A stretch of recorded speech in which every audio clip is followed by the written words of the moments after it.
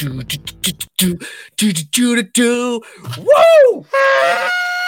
We're back, baby. It's 2022. Welcome. Hey, this is the Preferred Lines podcast combo with the Fantasy Golf Pod. We're going to give you everything you need to know about the 2022 season, and we're going to talk some strategy. Joe Idoni's my co-host. He's here with me right now. Joe Idoni, it's been a minute. I missed you, buddy. Dude, I miss you too. It's been so long. We were just talking. I hope we don't have a little too much rust today. I'm just busy sort of retweeting this. Bear with me just a second. A lot of things have happened since we last did a show together. There have been winners. There have been children. There have been variants. There have been holidays. The world has changed, man. But it's good to see your beautiful Property Brothers face, and I'm excited to do Preferred Lines. It's been too long. Buddy, cheers to you. I'm cracking my beer. It's a Surly Furious. Hey, if you're a beer company out there and want to sponsor this podcast, great. Go ahead and DM us. If you're a guy out there listening to this on iTunes, go down, scroll down, hit that 5 stars. We need you to like and subscribe. We can have you retweet this thing, do all those things. Joe, we're still friends with the Jock Market people. We love the Jock Market, but now it's all NFL. You've been telling me you're crushing it in the NFL. Let's get some Jock Market sponsorship content going. Tell us all about Jock Market. NFL is fantastic. So what it is, stock market times DFS. The NFL, I love the single slates because essentially you can just narrow down the player pool since I'm not able to track all NFL action the way that I used to. It's easy to just sort of focus on one game. Whoever does the best, just like fantasy, is going to pay out the best. Super fun. Promo code below, PL it is, and they will give you a up to $50 on your first deposit. Happy to have them presenting sponsor of the show once again. Good friends. We love them. Hey, all right. And you know what else? We're upgrading. We're no longer having me do the thing. I didn't hit the button to make that thing scroll across. That's Jish Swish. That's Josh Bennett. He's the producer. Took him, promoted him from fan to now forced to be part of this every week. Jish Swish is behind the scenes doing some stuff. Thanks for doing that, Josh Bennett. Yep. We're trying to get better. We're trying to improve. We're going to try to show your comments as we go along here. So hit up the YouTube page. This will be streaming probably live every Tuesday evening around this time, depending on when we can get bedtime routines figured out. But that'll be your chance Cheers, to talk, Jesse. to interact. Hey, Jesse's here. Like I said, I mean, it's the crew. We're with you. We like this is an interactive show. So Joe, this is the new season. Yeah. Boom. We got 2022. Happy New Year. We got 10 topics, my friend, and we're going to jump from topic to topic. We're going to try to get this done in a condensed, amount of time, not waste so much time here. So let's get this going. Let's talk about the first topic that I have on the docket for tonight. Why you can't start without talking about Tiger Woods. So Tiger Woods looked good at that child dad thing, PNC tournament. Do we expect now? This is Tiger in a nutshell. Over or under? What is it?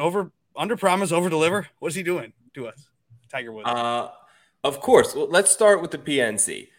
Massively entertaining. The viewership, I think, was better than the Open Championship, which is crazy, but not all that surprising, right? Good-hearted, like fun at its absolute best in terms of television. Charlie, Tiger, redemption, return, red shirts. It was all there. But really, the question is, let's get to it. Will he play? And furthermore, will he compete? The answer, Chad, is yes and fuck yes. All right.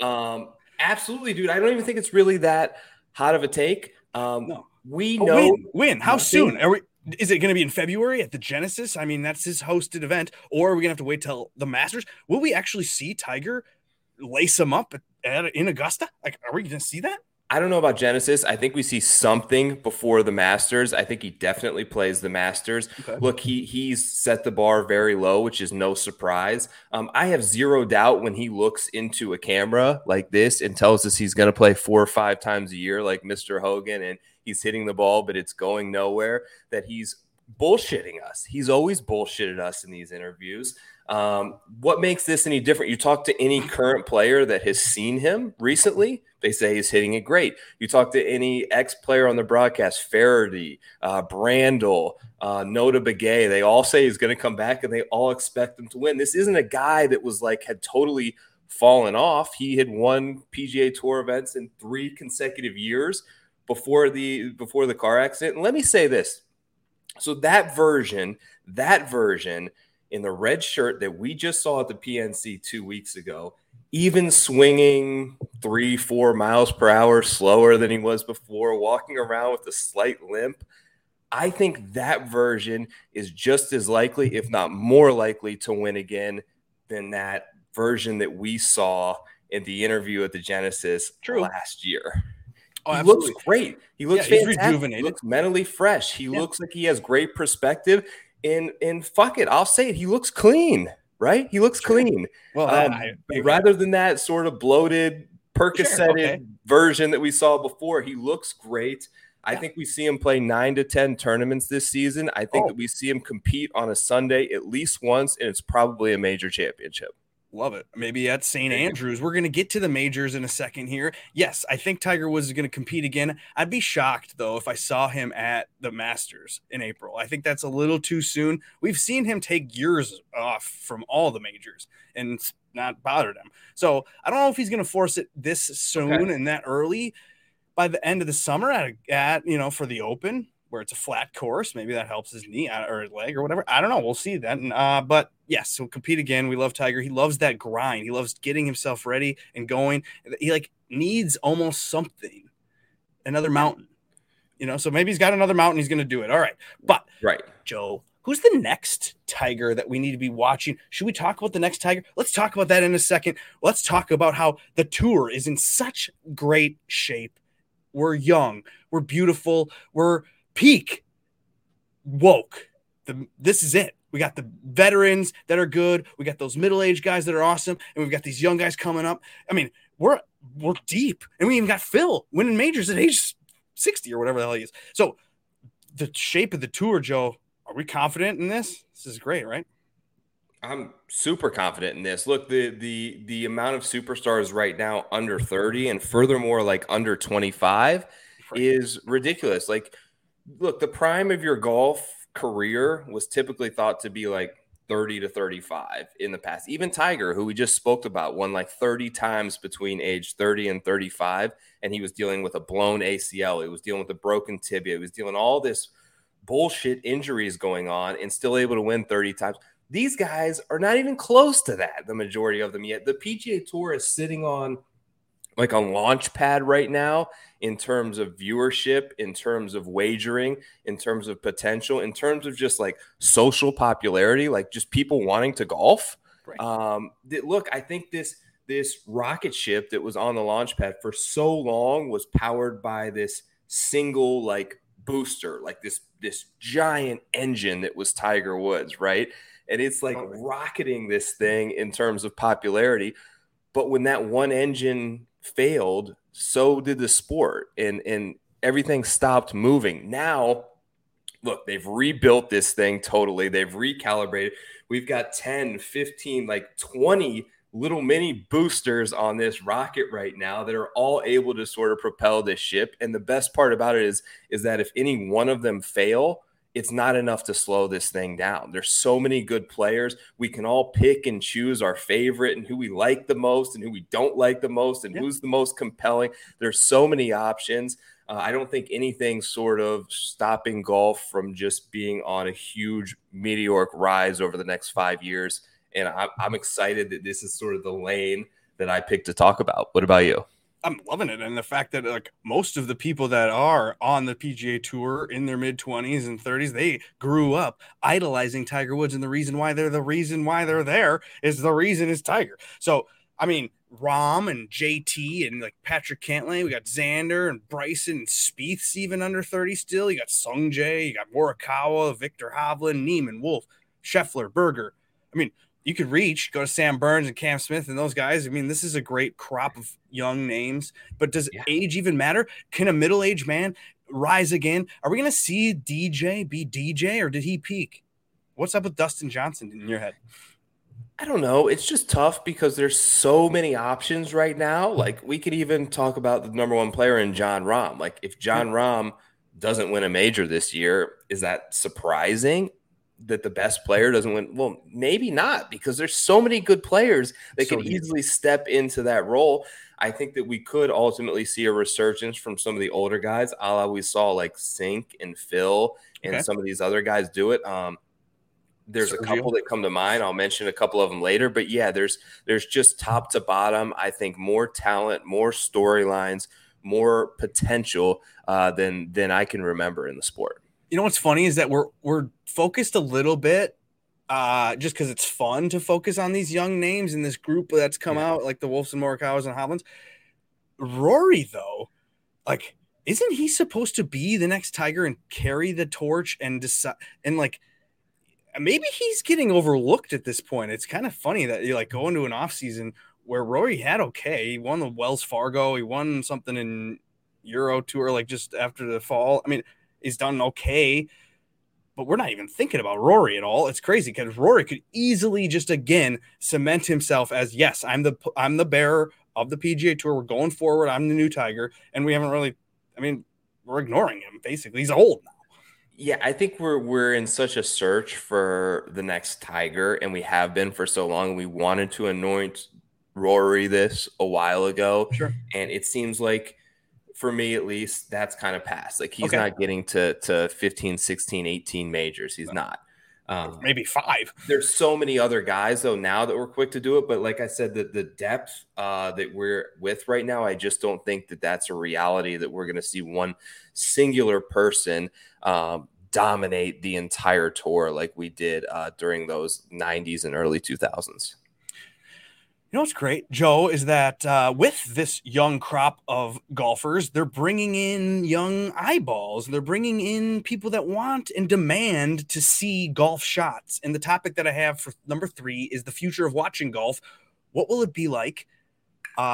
Let's talk about the fact that the PGA Tour has again promised that they're going to step up the coverage. They're going to show us more golf shots. Do you believe this? No. Yeah, neither do I. So, like, we need this to happen, though. We need, like, at least an alternative channel that I'll pay for, like, whatever. We've already talked about this. This is like the most common topic that everyone talks about is how annoying the coverage is, and how they don't show what they should show, how they can just put a camera on 18, you fucking idiots. Why don't we just watch the guy make the putt or miss the putt that matters to us on a Friday afternoon? Why haven't they figured this out? Will they ever figure this out? It sounds like they're moving towards figuring it out, at least. Yes, they're making progress. It's not at the pace I think that we are all hoping for. Right. But it's getting better. I think you said it best right away that we've heard it so many times now that I want to see it in order to believe it. So we hear that they're going to show more golf shows.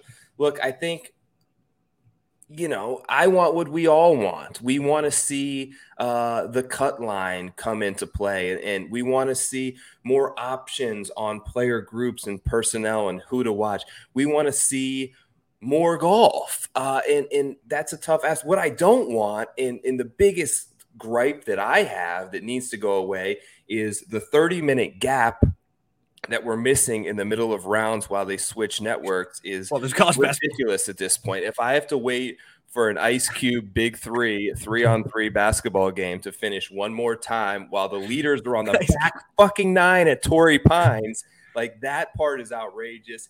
They need to get that right. But yeah, I think it's going to get better. My expectations are, as always, very low. What about their promise, or like, they kind of are hinting at incorporating more gambling into the broadcast. Do you think this will be a hit or a miss? Yeah, look, I don't really think we're at the point where we really need gambling incorporated into the ESPN Plus and the Golf Channel live coverage. Yeah. The personnel that they have, with a few exceptions, is kind of stuck in a place where they want them to push this sort of gambling stuff. But here's where they're at. it's like they're trying to teach another language to 2/3 of their audience who doesn't care. It's like someone trying to teach Spanish to our children who are preschoolers, right? They're not going to learn it and they don't care. So 2/3 of their audience doesn't care about gambling at all. Right. The other third is so fluent in the language that they realize that the person teaching them the class is full of shit. Yes, they don't know what they're speaking so about. I don't need either of it. I know my bets. I have a phone. I have an app. I have research sites that I can find all the information and options that I need. I don't need Craig Perks telling me that Justin Thomas at minus 175 in a 3-ball is a great bet today. They can just do away with it. Like, it's great that they're trying to address it, but I don't really need it. All right. So we can't do a season preview show. That's what you're watching right now. And if you haven't already, retweet this, like this, subscribe, and do all the things that make us keep going, because we're doing this pretty much out of the goodness of our hearts. I've had to force my wife to let me to come down to this basement where the laundry I've had to pause in order to not have it pick up on the mic. And Joe has had to tell his wife things. We've got Josh behind the scenes taking his time out of his day to do things. Hey, and also, we're trying to get this thing like sponsored. So like more things. I mean, everyone says that, but it's true. Like, click things and then people will reach out to us and be like, hey, we'll give you money to keep going. And then it's like, holy cow, because you liked for free, someone giving us not a lot of money, but enough to pay for all this and keep going. So anyway, the majors. We have to talk about the majors. This is the fourth topic of the evening. Yeah. We're going to talk about, of course, the Masters. That is in April, and that's at Augusta. And then you have the PGA Championship. That's in mid-May at Southern Hills Country Club in Tulsa, Oklahoma. You have the U.S. Open in mid-June at the Country Club in Brookline, Massachusetts. The Open Championship. Then again, mid-July at St. Andrews. Wow. You had a tweet today with some emojis. That was kind of cool. Explain your emojis and your how they incorporate into your bets. Sure. So I love futures. You know that. Like, this is going to be my favorite topic of the show. I hope that this doesn't run on too long and destroy our timeline on the new network here. But let's talk about majors. So my emojis, if you go back to the tweet, first of all, if you want in-depth like previews of these courses, our guy Andy Lack does a fantastic 2-episode course preview. He goes in depth. He knows everything. I know nothing. I tried to simplify things and looking for a future into one sort of key trait that I'm looking for: Masters, maturity, PGA, precision, US Open, Magic, Open Championship. I want roasters. I want guys who fucking rip it. And that's what I'm going with. So those are sort of the 4 categories that I looked for when trying to find a future. You can't factor in too much, so I figured keep it pretty simple. All right. Did you make any? You placed some wagers? Yeah.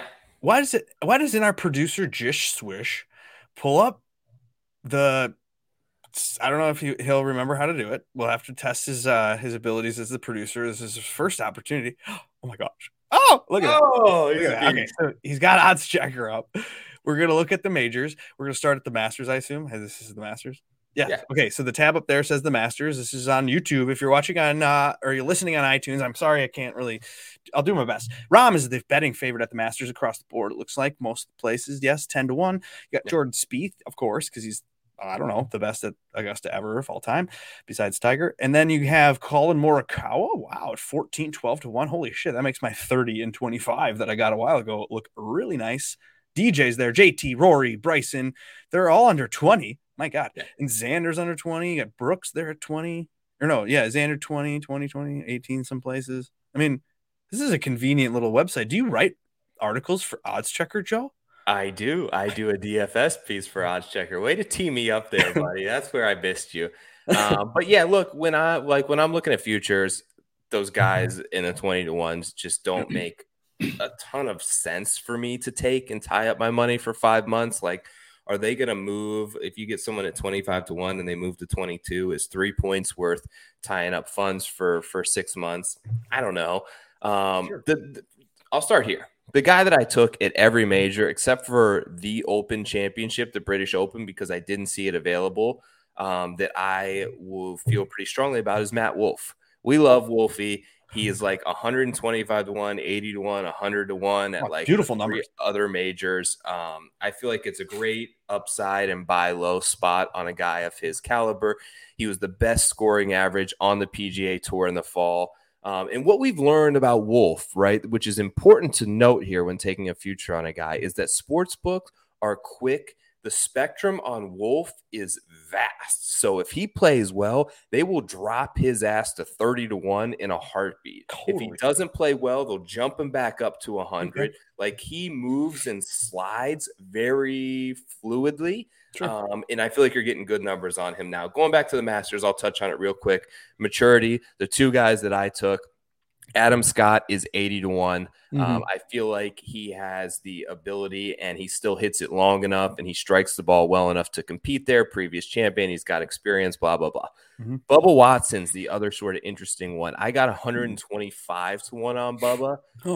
Fifth and a 12th in 2 of the last 3 years where he hasn't really played well. I feel like a resurgence is probably there. He's got the lefty. He's got the magic. He's got a couple of green jackets to sort of hang his hat on. New caddy, maybe a little bit reinvigorated. I think that could be a potentially decent number come April on Bubba if he plays well out there in Cali. Got you. Okay. Makes sense. I got an Adam Scott future on the Masters. I wanted to ask you about Brooks Koepka because that seems like the most wise bet at this point. I mean, like a 20 to 1. That could be someone that launches at 12. Yeah, just don't like. I don't love the Masters for him. Okay, I think he's going to win the Open Championship by a lot. Okay, so well, click over to the Open, then see where he's at on the Open. There, Jish. Yeah, he's like second on the board. They know it. He's like 14 to 1 or something like that. So I'm not going to take that, but I think that he wins. Look, why do you think he wins at St. Andrews? Okay, he can just absolutely bomb and rip it away there and try and get up and down. I think there could be anywhere from 3 to 6 drivable par 4s. They're going to fucking tear St. Andrews up. And that isn't like a knock on it necessarily. It's a great course. Let me start here. I don't think they should change it, but they've added roughly like 350 yards to this thing since the 1800s. Like old Tom Morris was playing with like 5 clubs and a fucking golf ball made out of sap at this course. It's basically the same thing. Like he's going to be able to just pound driver up around the green. I feel like he gets up and down as well as anybody. He's mentioned before his affinity for St. Andrews is one of his favorite golf courses in the world when he played over there in Europe. I think that he wins over there. What about this PGA Championship that everyone's betting on Viktor Hovland because it's in Oklahoma? Why wouldn't Viktor Hovland win? Yeah.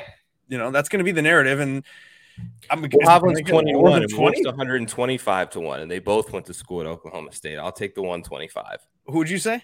Wolf was 125 to 1. I don't know if that's still out there, but I would rather. I mean, look, I like Hovland 20 to 1. I like Cantlay 26 to 1 ish there.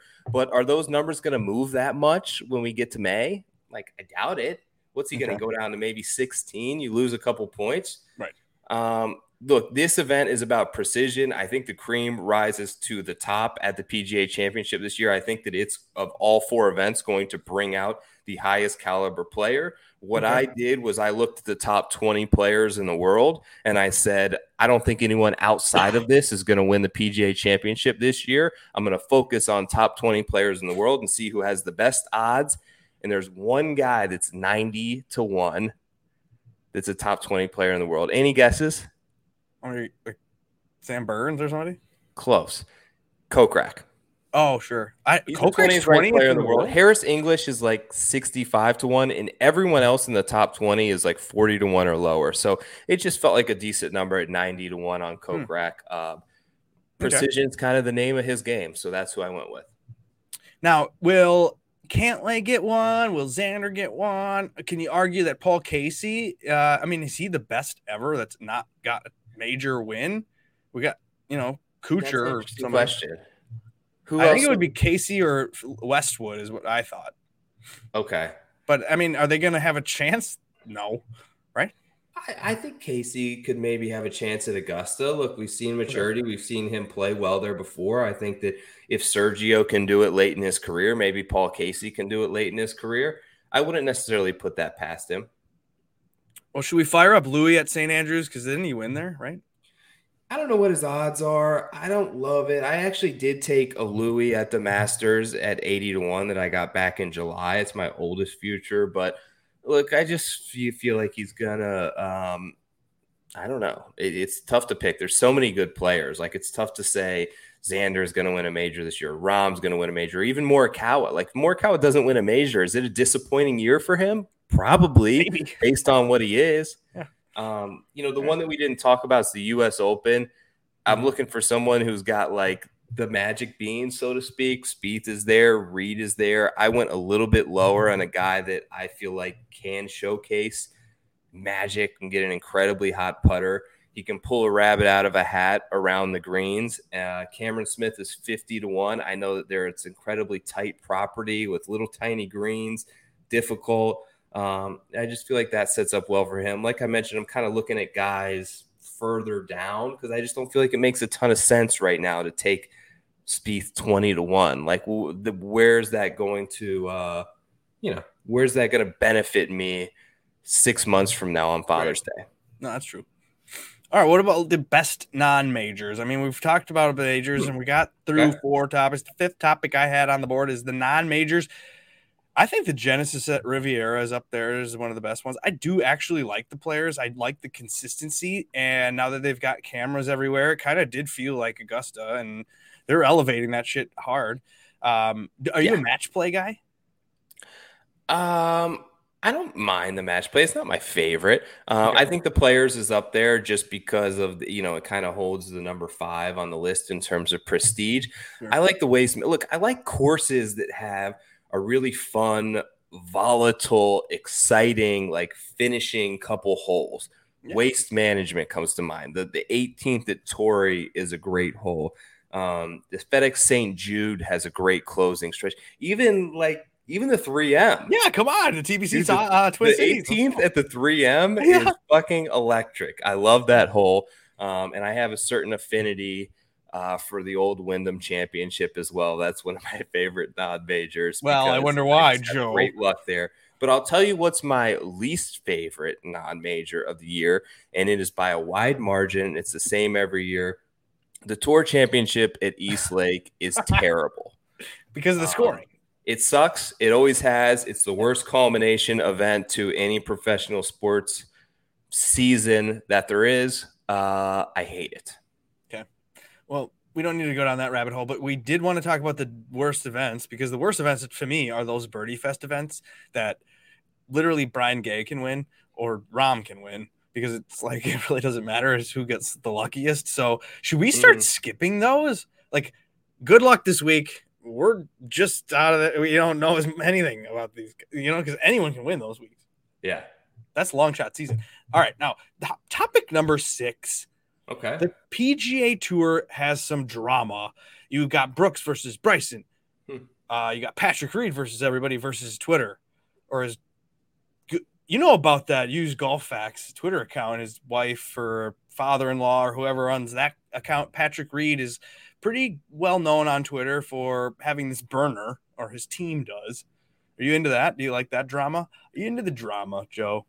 Yeah, I like a little drama. I'm not huge on it. I enjoy it. Anything that sort of heightens the competitiveness of golf, I'm all for. I like good guys versus bad guys like anyone else. I'm a fan either way. But if this kind of little stuff makes the sport more compelling and watchable for others, then great.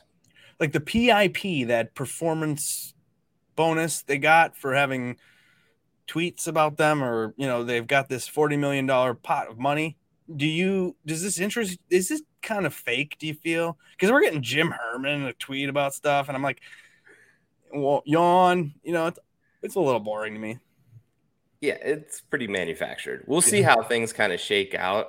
I don't think that they're supposedly not going to release how it is ended up being paid out and who wins, but I would love to just know what the criteria is exactly. Sure. But yeah, I mean, I think if it encourages players in golf who have historically been very closed door in terms of reaching their personality and what goes on in their life, and if it makes that aspect come out a little bit more, then great.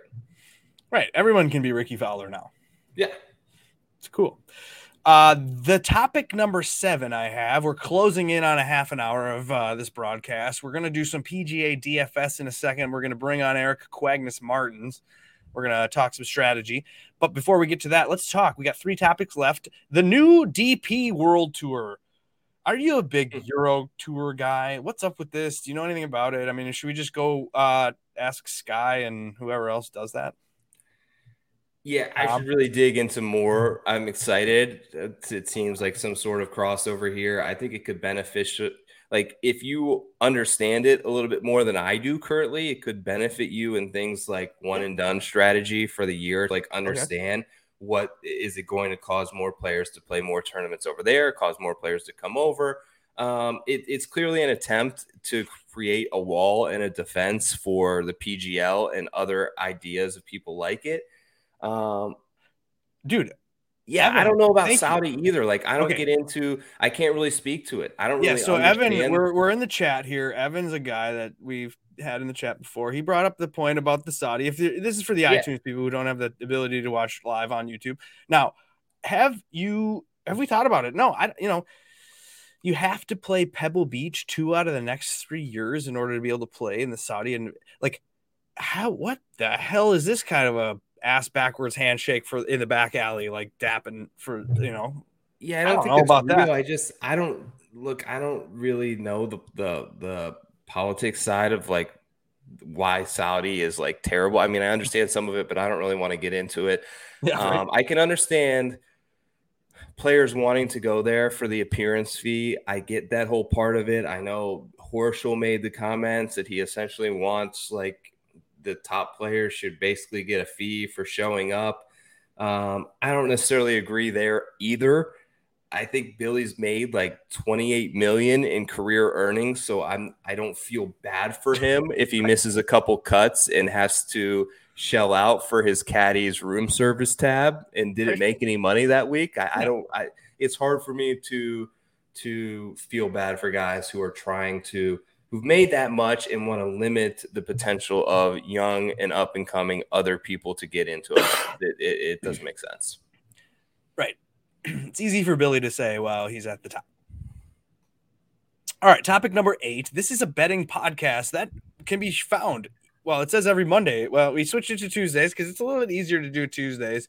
We get a little more knowledge of what's going on, a little bit more chance for us to figure out what we wanted to actually tell you. So we're doing Tuesday nights, and this will be around 8, 9 Eastern, whatever.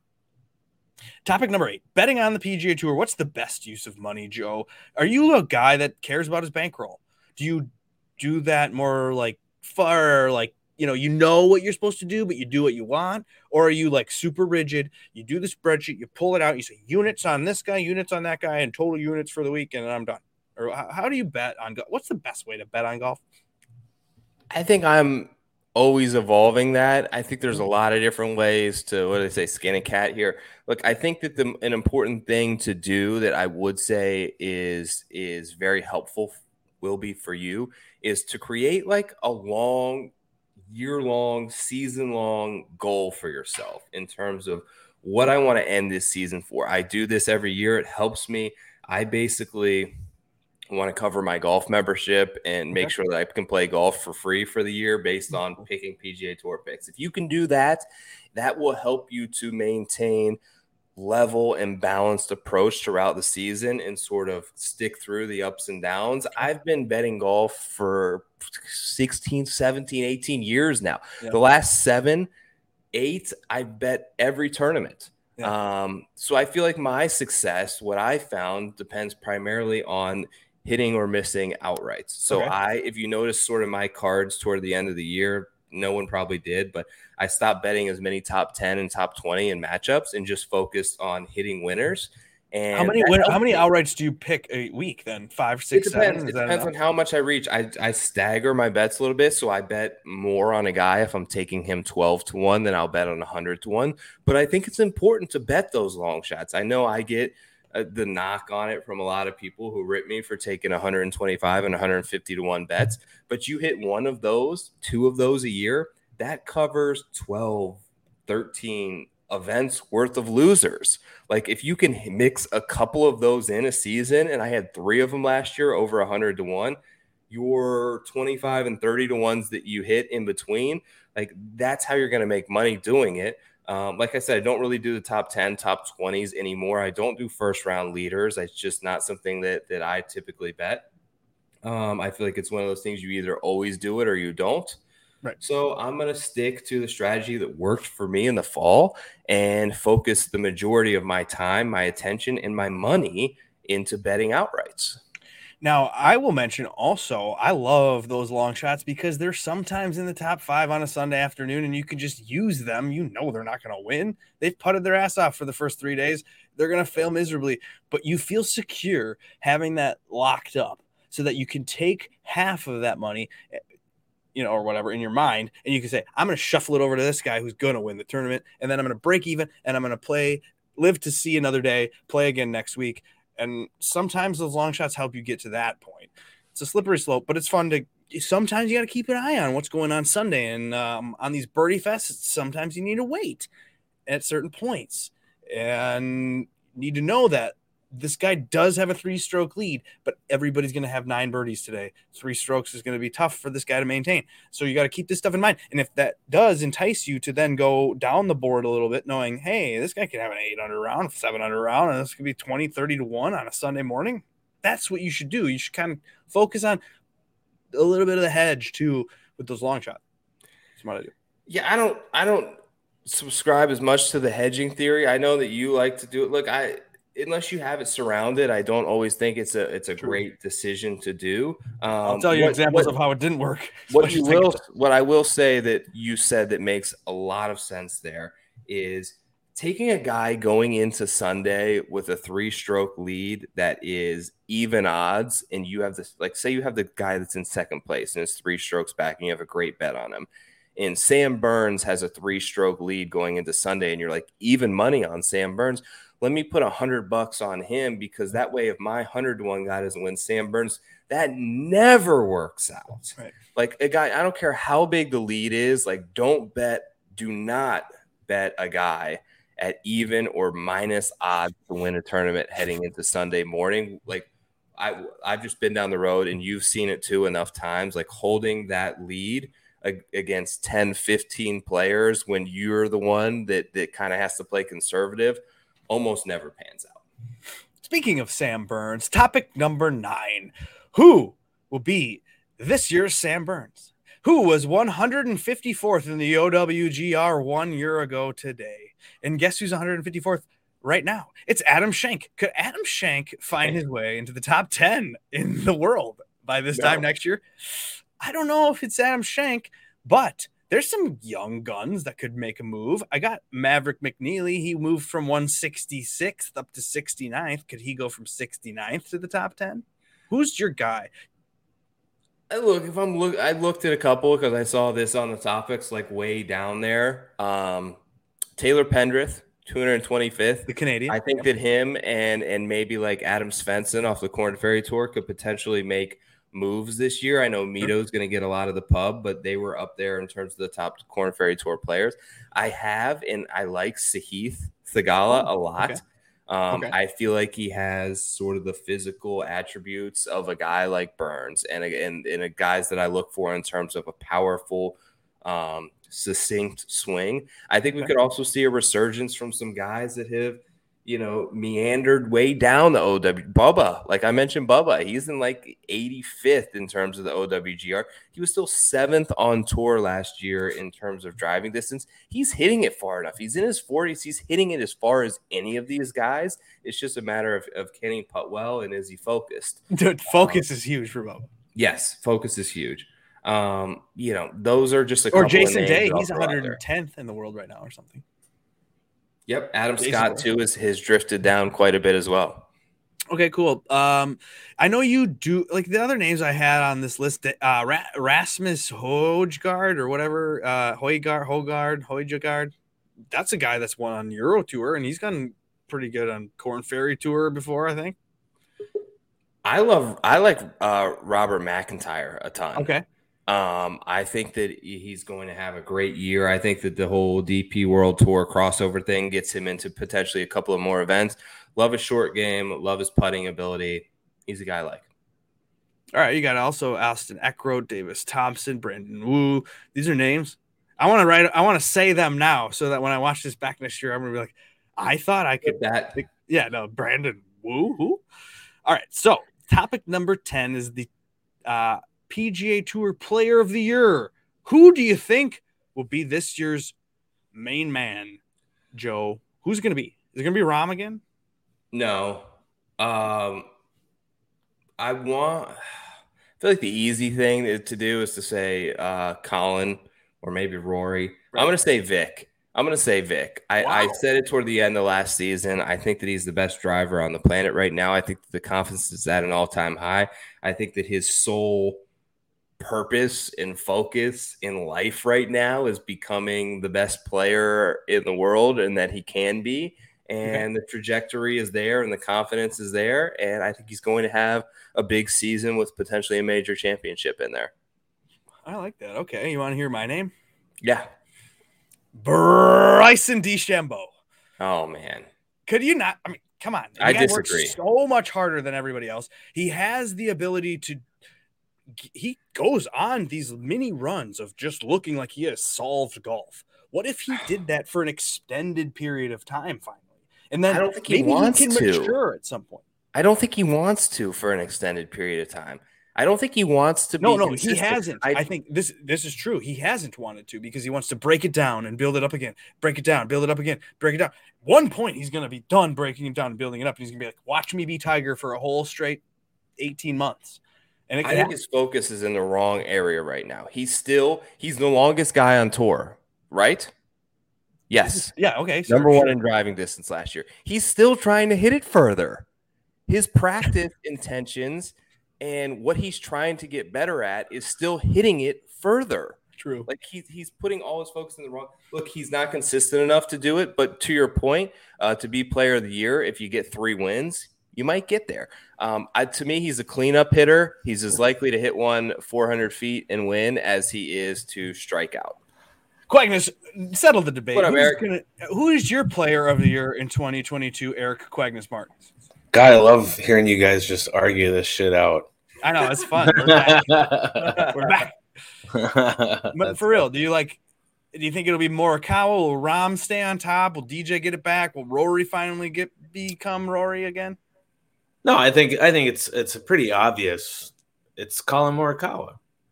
He's just going to be the man. He's the next Tiger. You have said that to me. You text it to me. You say it. You text. You say it constantly, and then here he comes out saying Bryson, just to be a. No, but I think Bryson has the ability to kind of like put it all together and just be the guy for this 2022. Whereas Colin kind of was like a little bit.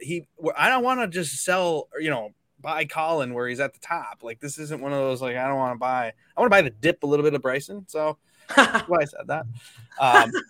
We're now moving towards the next show here. Joe, that's the preferred lines. It's been a good show. We've went a little bit long now. We brought in Eric. Now this is the fantasy golf side of things, the DFS side of things. Joe Idoni, there's only so many people that I know who have cashed 6 figures playing DraftKings. So the people that I know, I can count on one hand. One of them's right in front of me.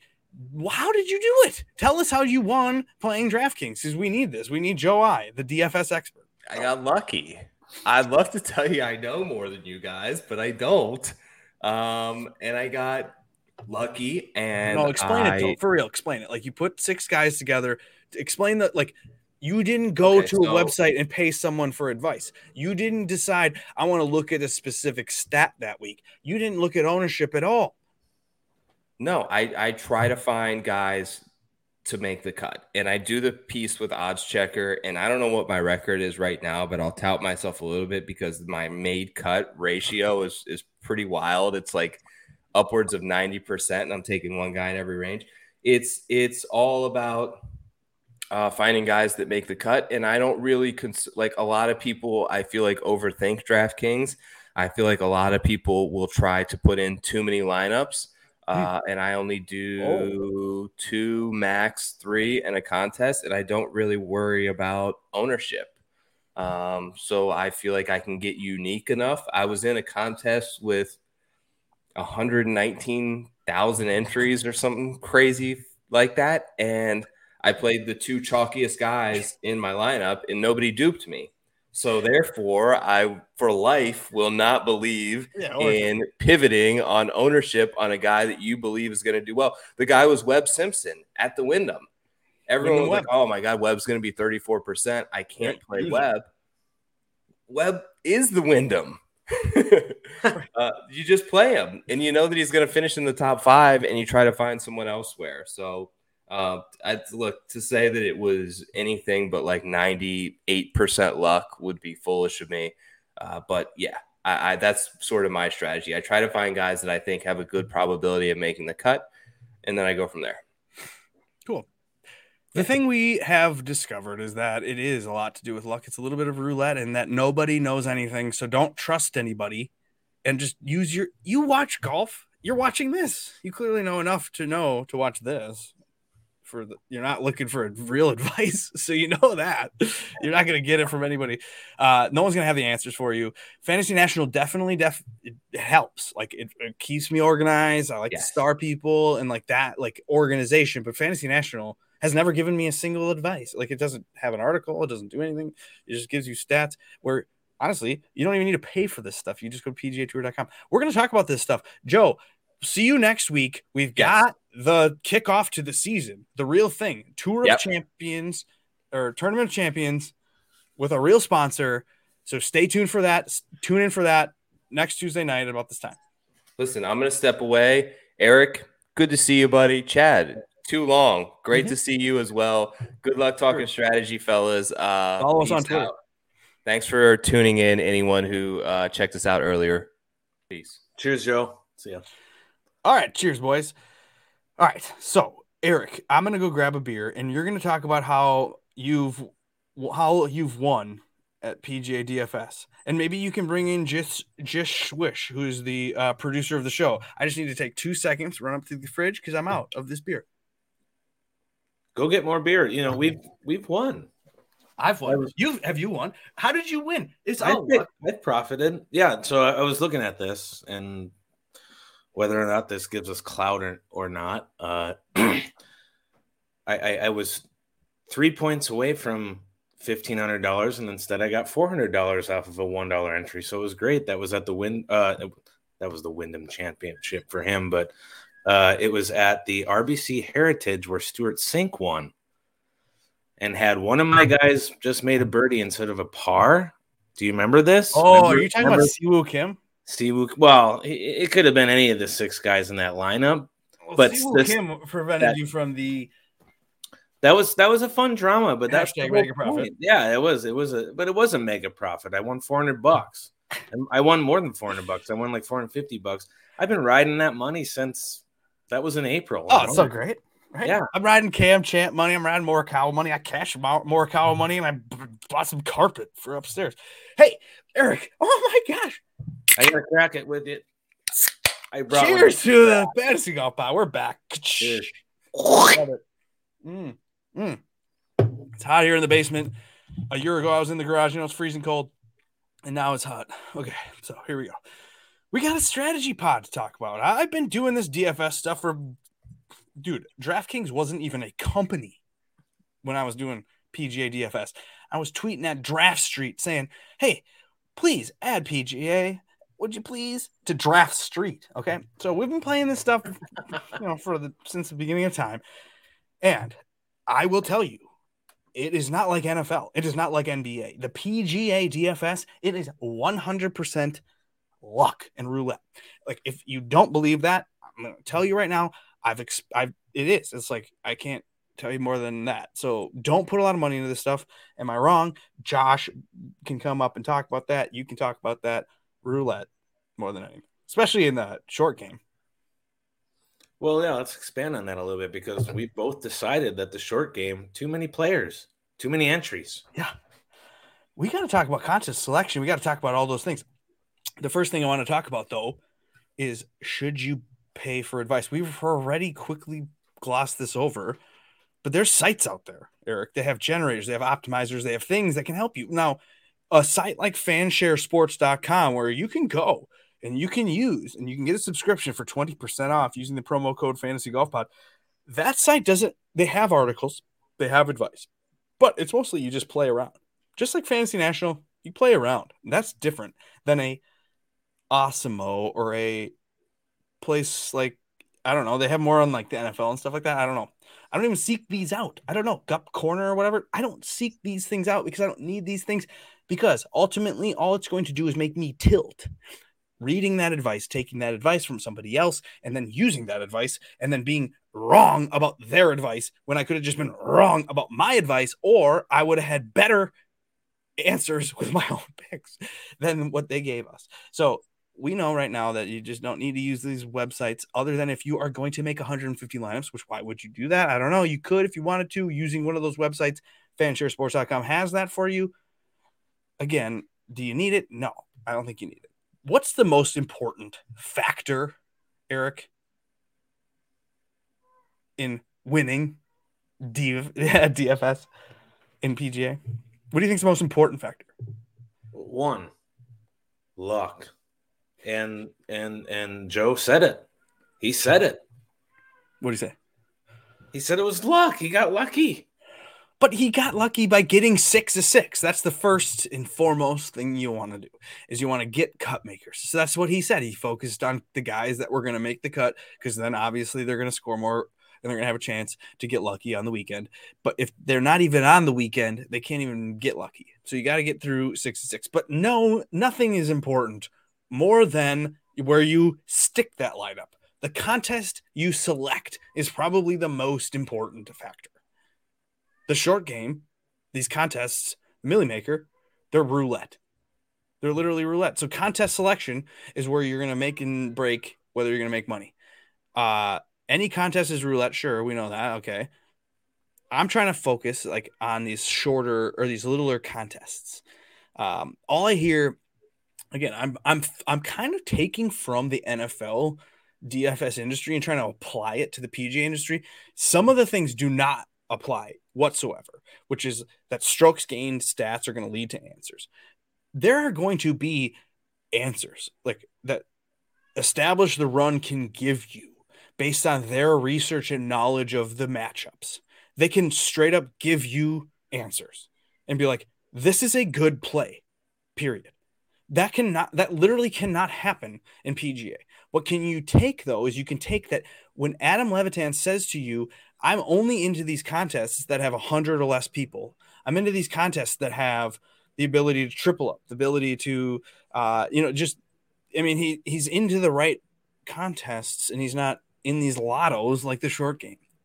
The short game has served its purpose for us. It has been super entertaining. The jukebox quarter arcade we had fun. We got lucky in that one. So like there's something to be said about doing those. Like you can have fun. I mean, we want to have fun or else you're going to quit doing this, because if it's not fun, you're going to end up deciding I don't want to play this. So all I'm saying is that when you play in the contests that have 20 or more lineups, or they're in these giant 10,000 entry contests, you're roulette. I mean, like, well, that's the best explanation. You put your chips on a certain guy. Everybody's putting chips on guys. That thing spins. Do you win or not? Do you think you go to the casino, Eric, and you like look at the roulette table and you look at the guy that's on the roulette table and you look at the board that says, oh, these numbers have gone, and then you think you have a strategy and you know it? Yeah, you do. You think you do. But that wheel it's a 50-50 or whatever. So it's like, it's not going to come up any different because of the past or the future or whatever. Like there's no strategy involved, like literally. So this is how kind of PGA is. Am I rambling? I'm a little tipsy. Yeah, you're rambling, and it's fine. It's good. It's all good stuff. Let me try and pack it all together here right now. Okay. So we used to think that this is why we did the short game. This is why we did the quarter arcade. We did 20 entries max because we were like, oh, it's a fair playing field. We get to make 20 entries each. We went from the quarter arcade, and then we went to the short game. Now here we're starting to realize having 20 or 1 entry doesn't even fucking matter. People are winning in 150,000 entry lineups and they're putting 1 in NFL, let alone golf. Okay, so I think that what we're learning over the course of the years is that I'm going to be more than happy now to maybe throw 1 lineup in the $3, which I was hesitant to do because I'm at a disadvantage because I didn't put in 20 entries, or God forbid I might put in 1 for the $5 that's 150 max. Dude, go follow these guys on Twitter that analyze who 150 max these, and they're all losing. They're all losing, or like one of them's like kind of cashing, and then there's that like single bullet that fucked them all over. It's fucking hilarious. It's fantastic. So yeah.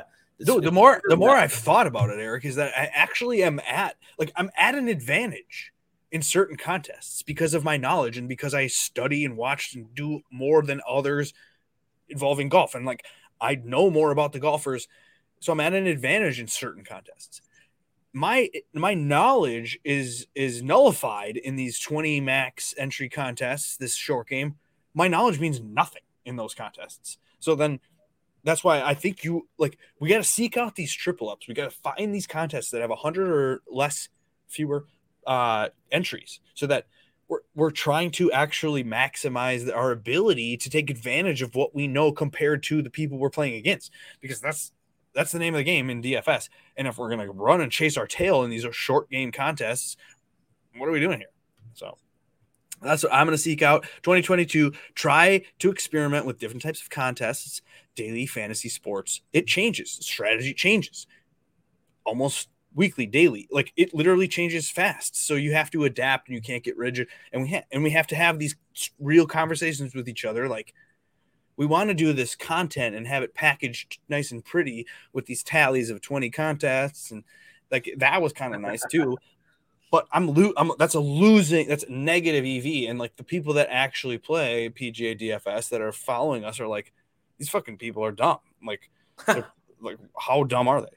So I'm trying to be less dumb. Now, the most important is to find the right contest, but it's also a big factor of how to put together a good lineup, right? We want to do what Joe said, maximize our ability to get the guys through the cut, to get to the 6 of 6. Because if you get 6 of 6, then you truly have a chance. If you don't have 6 of 6, you probably have no chance of even like top 100. So, but that's in those GPPs. Now, I think we go with our new strategy. We could maybe even cash sometimes with our 5 of 6 in these things. I don't know, depending on who you have in your 5 of 6. But leaning more towards a balanced build, isn't that more obvious? Going to make more 6-6 lineups if you have a balanced build. Pepper the 8K range. Are we being stupid for trying to jam in this 10K guy that we think we know more about than other people? Oh, this guy's going to be good because he's 10K. Obviously, he's going to be good. And then what you do is then you fucking have to go with that 6K flyer that's super risky. So what are we doing here? Are we stupid? Should we pepper the 8K range? Or now, is it about the tournament that they're playing that week? Yeah, I think we know of a variety of factors that are going to go into each week. And that balanced build can be good sometimes, but I mean, if Colin Morikawa is going to win, you're going to probably want him, and he's always going to be 10K plus this year. There's never going to be a situation where he's not, unless we see some sort of tanking. But we're going to have to analyze as we go along. But yeah, sometimes there's an occasional like low 7K guy that's like, wow, how is he not going to be good? And it's a tremendous value despite, so you just have to, you don't click on somebody like fucking Kyle Stanley like I was doing. I was looking back.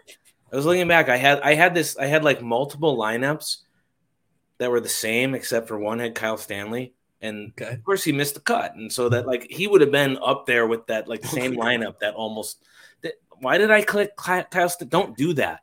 Don't do what I just did. Like that's what we're saying here. And that was like, don't click bad names and hope that they're going to be good, because they're probably not going to be unless you play them every single week and are willing to lose all the money on them. Right? We talked about that. When it comes to these birdie fests where it's going to be 27 under and everybody knows that, we should just not play DraftKings those weeks, right? Yeah. Like or literally, just you play one shouldn't lineup play. for fun. Just one lineup for fun. Like, or don't play at all. I mean, Right. because that's we're taking what is almost impossible to pick and predict, and then we're just like saying like, haha, we're adding an element of more impossibility to it. Like it's squared. So the birdie fests, that's when you just laugh. You make a lineup that you're laughing at in the birdie fests because they have just as much of a chance, honestly. So don't play birdie fests. Now, how else can we make less risky lineups? Are there certain ways to do that? Are your APPRs of the world, are you always playing Patrick Reed because the dude grinds these cuts out? He is always not in contention. He's not going to give up. Do we have to lean more towards that? Do we have to, Eric, look at what DraftKings is going to give us in terms of points, eagles, birdies, doing streaks, and we need to know there are certain golfers that are more prone to going after pins. There's more golfers that are going to eagle par fives more likely than other golfers. Why would you ever take a Chez in a bomber, par five area? Like, are we going to try? Should we lean towards the Matt Wolfs of the world in these areas where we can get eagles? Is that a way to limit our risk a little bit? It's been argued for the last several years about take your birdie or better guys, and then you roll the stats out and you find out, wow, these guys are good at birdie or betters, but in the end, no. I think nothing matters. I don't think anything matters. I think you gotta look at the stats a little bit, but pick out the names that you like in the end. I'm not gonna be doing. I haven't been doing that for a while, and I've had some sweats, and I'd love to hear from the other people. I mean, nobody that we know that's had mega profits looked at the stats, or maybe they did slightly or whatever. So, well, I was going to ask you though. It's like, why do people roster bad putters? That's like a thing people do, right? I've seen that for years. Yeah, like I do agree with that. Why are we doing that? Aren't we supposed to go after, like, the winners on tour are the ones that putt well that week? Now, are we doing that because we're hoping that they're able to find the putter that one time? Like, that's what the thought process is that this dude's hitting his irons well, because you can use stats to help you. That's what stats can do, is you can look at the putter and you can look at the approach and you can decide this guy's had good irons that may maintain, and then you can look at this guy's had a really good putting stretch. I got to get off of this guy and avoid him. This guy has had bad putting and he's normally good at putting. I'm going to start trying to use them. The putter should turn around. Like, that's the way, that's the only way that I've actually seen stats be helpful, is taking a putter example or knowing that, like, oh my God, that guy putted way too well. He's fucked. Yeah, no, I think that you like stats. I do. No, I do like putting stats, actually. So there's two different bad putters. There's actual bad putters who are actually way better at putting than you or I or anybody that we know. Like Keegan or who? Yeah. Keegan Bradley, Ben On, all guys that we can think of, list off, who just admit on Twitter, and then it turns into a kind of joke. Those are bad putters. And then there's the guys that, like, yeah, they putted too good last week.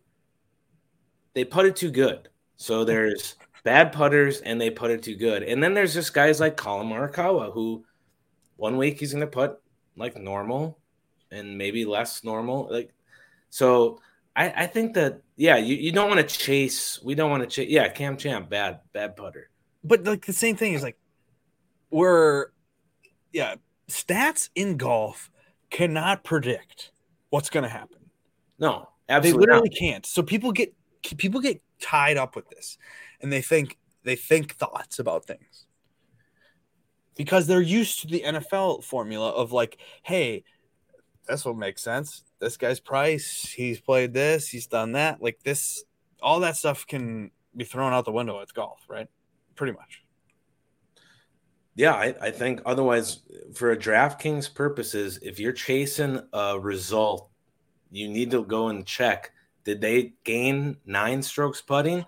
Because if they did, I don't know if that result, it's probably best to assume that result, like a 7th place, is not going to get followed by another 7th place. You know what I mean? If it does, that's way so lucky that it's almost unbelievable. Right. You know what happened was Joel Damon did this, remember?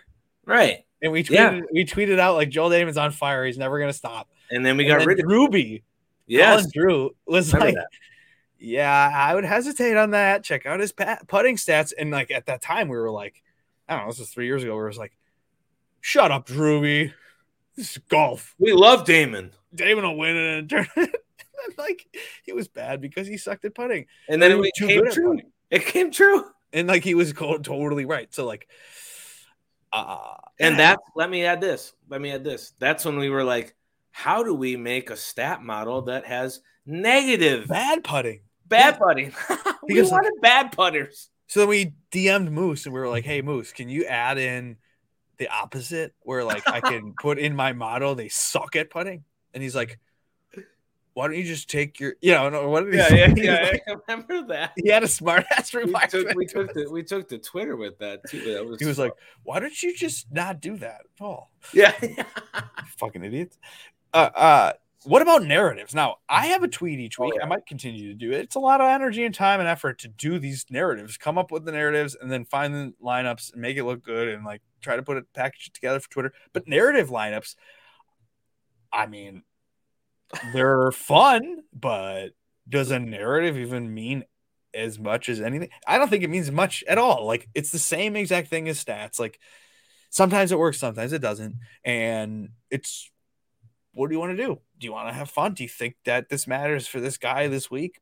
Whatever. That's like part of it, Eric, is fun. You have to have fun. So like, dude, pick a guy that's good at Bermuda putting. That's like, he's used to the grass. Pick a guy that's from that type of area. Sure. Does that equate to the greatness? No, nothing does. So are you using narratives in your process at all? Like if they just had negative narratives that I would avoid if they just had a baby. I just had a baby. Yeah. You look really good for a guy that just had a baby. I will actually. You know what's funny is like, so I went to bed. I hit the pillow at like maybe midnight last night, and all of a sudden, not joking, it was 8 a.m. 8. Isn't that unbelievable? It was an 8. I haven't seen an 8 in years, man. And I was like, I popped up and I was like, my wife is still in bed with the baby, and like, kind of. And then I'm like, oh my god. So like for me, I was like, what the hell? So I woke up because my daughter was awake and crying and the monitor was going off or whatever. And I was like, oh shit. Oh my God, 8. So I ran in there and then Liam's downstairs already like up and at him. Like the TV's on and he's like, give me orange juice or whatever. But like at the same time, 8. So I had a good night's sleep last night. My eyes are looking decent. But dude, this is crying, dude. So then if someone has a baby, avoid that person for sure. Absolutely. I think. But or not. Well, I think we've discussed this over the years as well, is that the PGA Tour media is fucking awful. As far as don't trust anything. Yeah, don't trust anything a person says in their interviews. Don't trust any report ahead of time. I could be withdrawing from a pro-am and the next day winning the tournament for sure. Right, especially when it comes to injuries. We don't know anything. We don't know anything about injuries. The only thing really we can get is like a tweet about if they got married or if they had a baby. That's all you can trust as far as narratives, because they're not going to provide us anything else. This product is very bad for fans, and what they're just trying to promote us to wager our dollars on them when Jordan Spieth had a baby, and we have no idea. I don't understand. He should be good here. He had a baby, and I'm like, or this guy shows up with KT tape on the back of his neck, and we're like, where did that come from? He has a neck problem. Oh, yeah, he has a neck problem. He wasn't sure he was going to play. Yeah, he does an interview. He wins the tournament. Hoists the trophy. Hi, Amanda Balionis here. How was your body feeling on Thursday morning before the tournament started? Well, actually, I didn't know I was going to even play because my body hurt so bad. But you just won. How is that even possible? So, like, that happens every goddamn tournament. And it's tiring. It's very tiring. And so I think narratives are true. So if we can, we got to form a, group of people here, the Fantasy Golf Pod community, everybody go out and see what you can find out. We got to find out about these guys. Sure. They're hiding their injuries. They're going to hide their injuries up until lock. No. They're going to fuck you on lock, and they're going to hide what other problems they might be having. I mean, we've seen them. We can complain about the news coverage, but we also have to get back on track of the strategy stuff. The strategy, though, like sometimes now you have to have a rhyme or reason for your clicking, or otherwise you don't know the why. Like, for example, if I'm making 20 lineups, which I'm probably going to get away from, but if you are at home, you can't just click randomly. Because what'll happen is you'll get a result, and then you won't know why you got that result, and you won't be able to repeat that result. So there's a lot. That's why I do the tallies. That's why I have an organized, structured way of making my lineups, so that I then go, oh, that worked, or oh, that didn't work. Versus, So how do I build my player pool each week? Now, I did 21 names for the longest time because I felt like that was limiting myself. But at the same time, if you're making 20 lineups, you have to use 21 names or you're overlapping a shitload.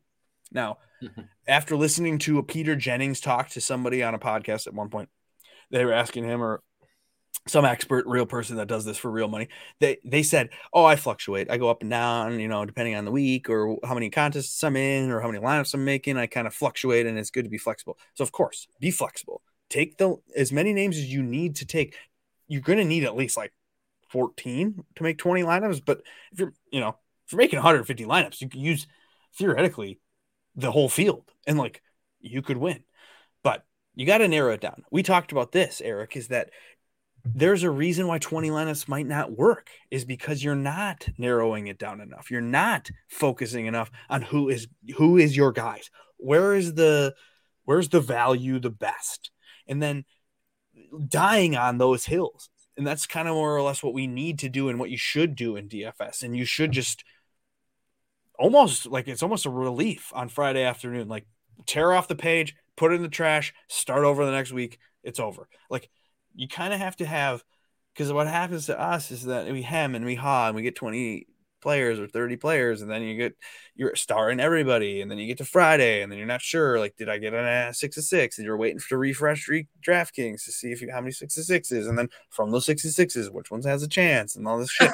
And it's and then you're using cutsweats.com with the promo code Chad, and you're getting 20% off there or something like that. I don't know what the promo code is for cutsweats.com, but I have a code there. But so now that's fun too, but I think you're going to get the best results by picking the 8 to 10 guys and making 4 or 5 lineups out of those 10 guys. Now, you're going to want to pick a variety of guys, though. So that's the problem, is that you definitely want that good value guy, but you can't click the good value guy that's at 8,400 that everybody's clicking at 20%. You can't click him with the 3 other names that are chalky. So we're talking about, yes, ownership doesn't matter, but it does matter when you're putting together the 6 people. So you sometimes some weeks it's great. You're in love with a guy that nobody likes. And then it's really easy to make lineups that are unique and that nobody's going to duplicate and that you're going to have a chance at rising to the top. The worst thing to do is to get all the chalky guys, they all go off, and you're like, God, my lineup's probably so sick. And you open up DraftKings, and it's not even great because there's nothing differentiating you. There's no other little factor. So now, also, what happens if these ownership projections, Eric, you know this as well. You get the ownership. I do the ownership pod on Wednesday morning. How close am I? How accurate are these ownership projections? You're pretty damn fucking good. Am I good? Well, okay, so they're bad compared to the reality, but then we're doing the best we can. But it's also you're guessing about guessing. So so then what? Well, like Joe said, everybody is going to take Webb. I can't take Webb. Wait, now Webb's not owned, or he's not as owned, and it doesn't matter. So you got all these things, these factors into the ownership projections. So it is necessary to consider who is popular, who's not popular, because sometimes I don't know if I like this guy or not, and then I learn nobody likes him at all, and then I'm like, perfect, pop him in. So he's one of my 8 or 9 or 10. Now, again, if you're building 20 lineups, you need 25 guys, you literally do. So that's why I think you try to focus on in each price range the 2 guys you like the most and try to build off of those guys as your core. And you look for and you seek out the 3 entry, the single entry, the contests that are rake free, these listener league stuff that's giving you less rake or whatever. That's probably the best way to play draft. We haven't been playing correctly doing this roulette short game. It's facts. And I think that just like it's pretty easy to make a unique lineup in like a main Sunday slate of NFL, I think it's pretty easy to make a unique lineup in PGA. Oh God, yeah. 66% of the people in the tournament that week are like 2% owned or 4% owned or whatever. There's only so many names that everybody's just so scared they can't make their own decisions. They just have to go to all these names that everybody else has already said. Or it's so fucking obvious who the values are, so you have to use those guys. Right. That means that there's so many opportunities to just fall in love with a name that nobody likes. And a lot of the times, the obvious plays like these cheap running backs and some wide receivers where they've, the team's been decimated at wide receivers and there's cheap plays like that. That's obvious chalk that you should have in an NFL lineup. And if you're, brave enough to fade it, so be it. But in golf, a lot of the times these like names, we always just laugh our asses off on Thursday morning at like 5:30 in the morning. We're like, oh my fucking God, this guy is 28% owed all the time. Because there are no obvious names that should be chalk in PGA DFS golf. Right. Literally. Now, Webb Joe Simpson, saying I used Webb at Wyndham. It's like the one example you can use. I said it. Yeah. But it's the one name at the one tournament that's like, right. He's the auto pick. So to say that Joe won with the chalky guy is almost like, but it was Webb at the Wyndham. Like it wasn't like the chalkiest guy at the Masters that week because he would never fucking won with that guy. Right. There are some hilarious situations. Oh, there's sub 5% guys that win all the time, I think. All right. I got to ask you a couple questions before we get out of here. And then we can leave this and be done and meet up next week.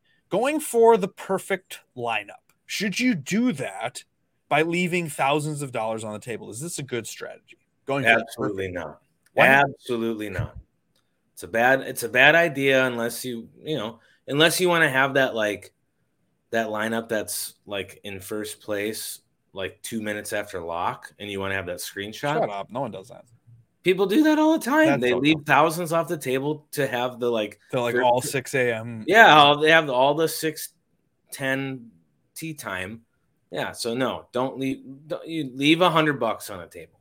Now, don't leave it because. What about now? I said narratives, but what about like correlating your lineup, where if you're gonna make a lineup there and you think it's a bomber-friendly course, you take all bombers, or you playing on a Bermuda grass course, you take kind of like the Bermuda guys.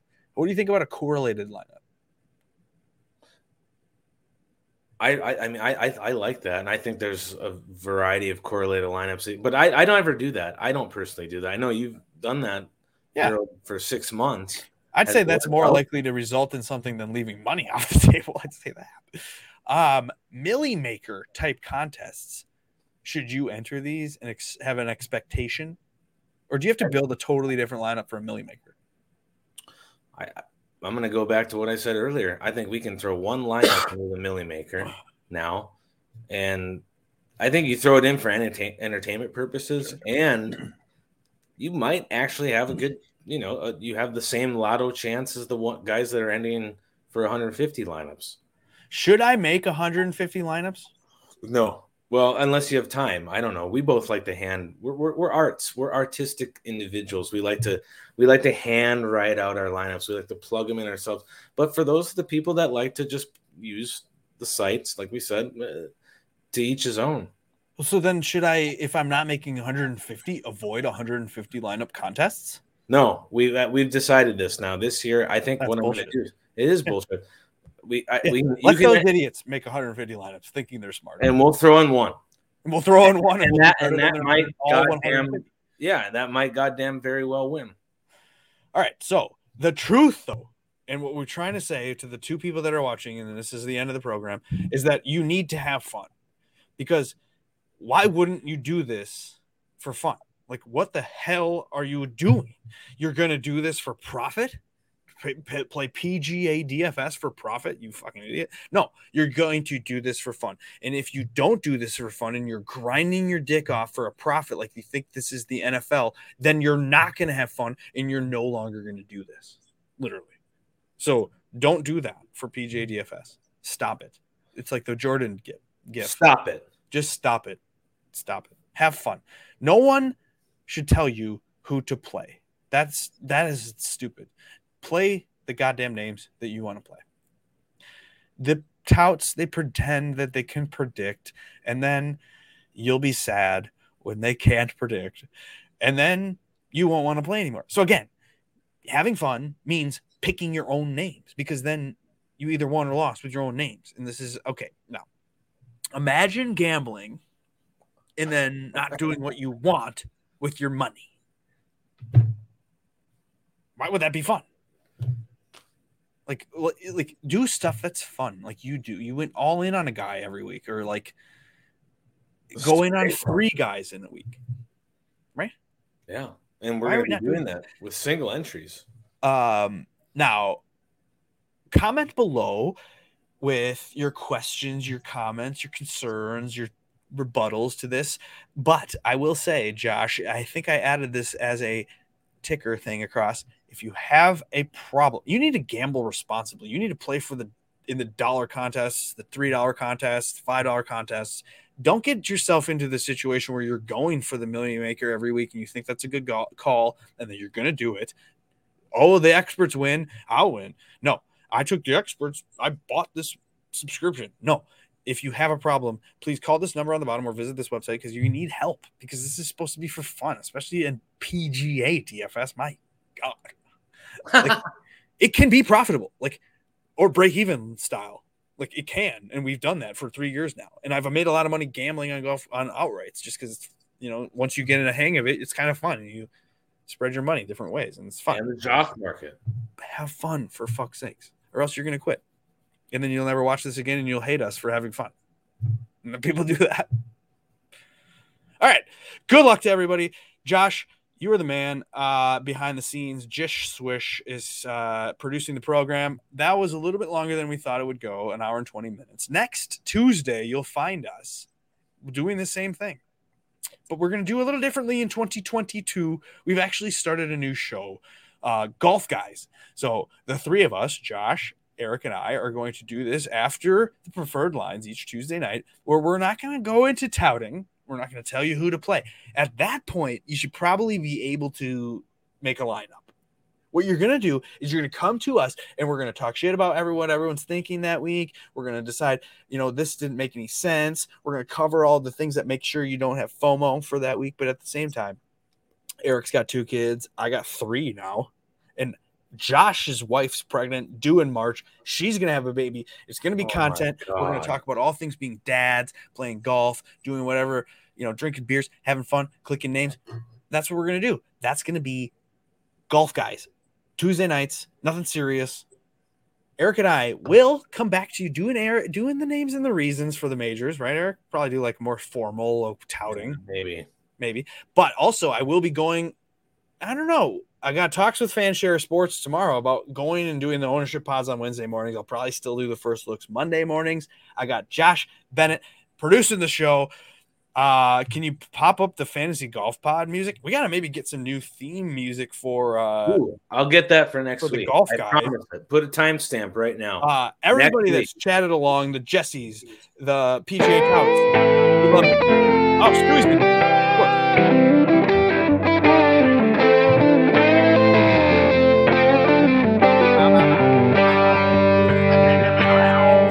Cheers, Jesse. See you next week, everybody. Peace out. Thanks for watching.